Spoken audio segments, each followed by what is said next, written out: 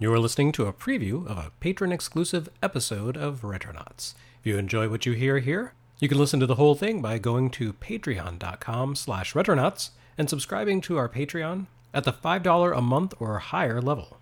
In addition to this episode, you'll also get access to a backlog of episodes stretching back bi-weekly for 3 years, plus Discord access and mini podcasts and columns by Diamond Fight. It's a lot of value for your money, so enjoy the music and head over to patreon.com/retronauts.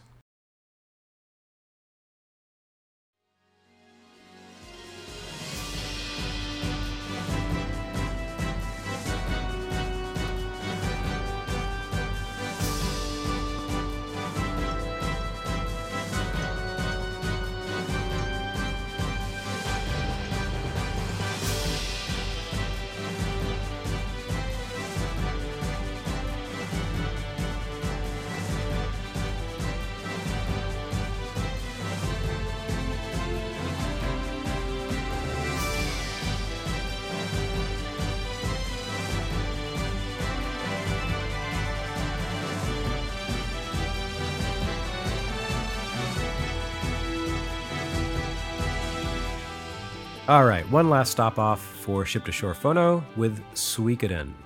This is one of the all-time great, well, I wouldn't say it's one of the all-time great RPGs. It's a little slight, and it's kind of like a prologue to one of the real great RPGs of all time, which was Suikoden 2. But we're just going to talk about Suikoden 1, or Genso Suikoden if you're nasty.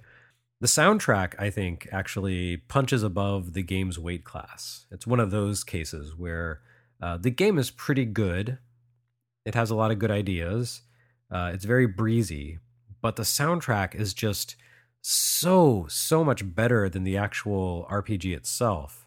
That it really elevates the material.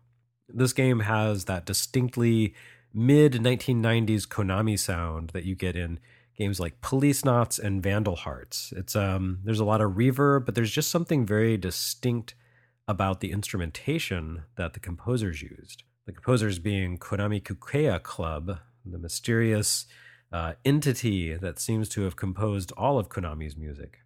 I believe the original Suikoden soundtrack came out as 2 CDs, if I'm remembering right. I seem to remember I owned it, and I seem to remember it coming in an oversized jewel case, kind of chunky, a chunky boy. So I'm pretty sure it had 2 discs. That's been compacted down to 2 LP discs here, which means there have been some excisions and edits and removals. And I would say that works all for the best. Some of the tracks that still remain can be a little bit grating in places. There's a lot of that kind of really almost aggressive brightness that you get when JRPGs are trying to be upbeat or saying, hey, here's a fun, cool town for you to explore. And, it's a little much. So I'm not going to play those tracks here. Just saying that if you listen to this on LP, you can't hit track skip. So you kind of have to grit your teeth and suffer through them. But really the worst of them are Beautiful Golden City, which is okay. It's just a little much that early in the soundtrack.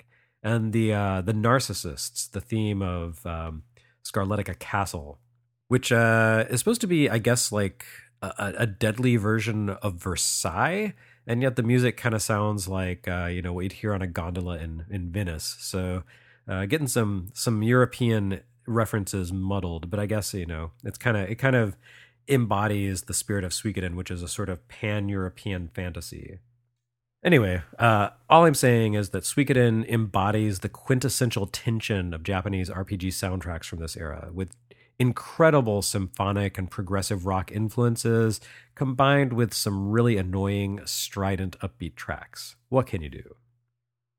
I mean, the game starts with Into a World of Illusion, the sort of main theme that plays over the credit, or not the credits, but the attract mode, as it were, and it's phenomenal. Just one of the great pieces, uplifting video game RPG introductory themes, right up there with Chrono Crosses.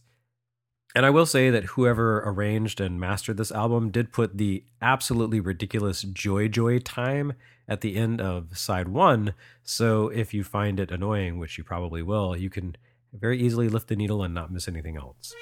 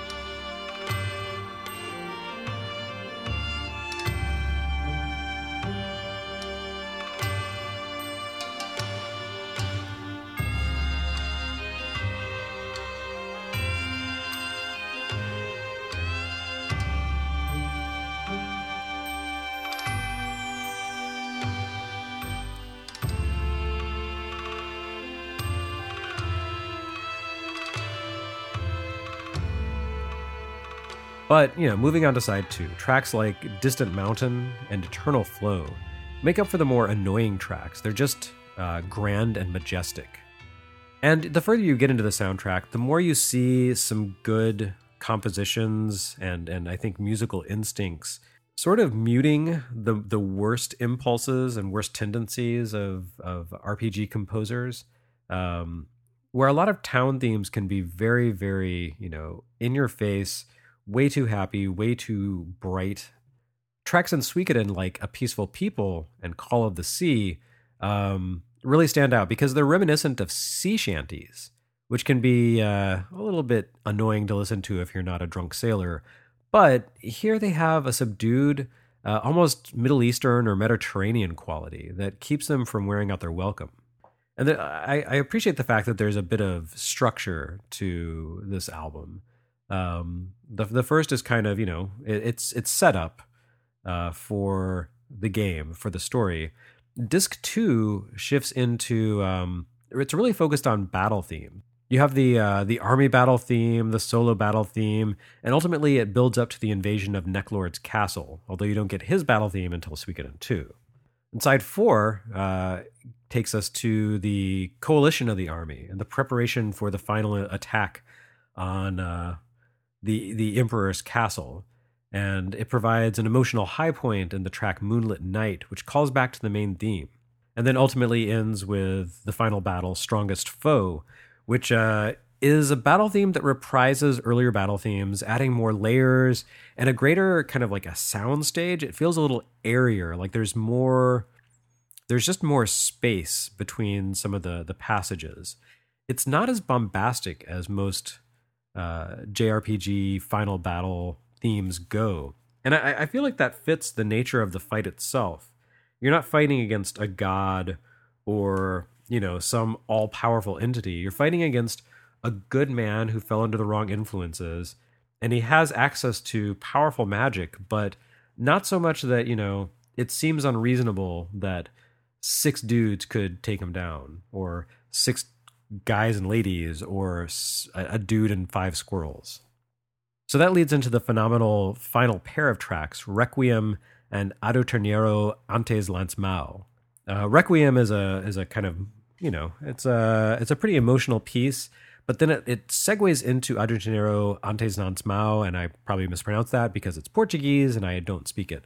But back in the 90s, everyone loved to have their vocal themes at the end of a game. You had Castlevania Symphony of the Night, I Am the Wind, things like that. And usually they were pretty bad. But in this case, the vocals have a very minimal part in the track and serve as the climax of it. This track plays over kind of a recap of the team that you've built and kind of showing, what's happened now that you've completed the game and overthrown, deposed the emperor who has taken a turn for the evil.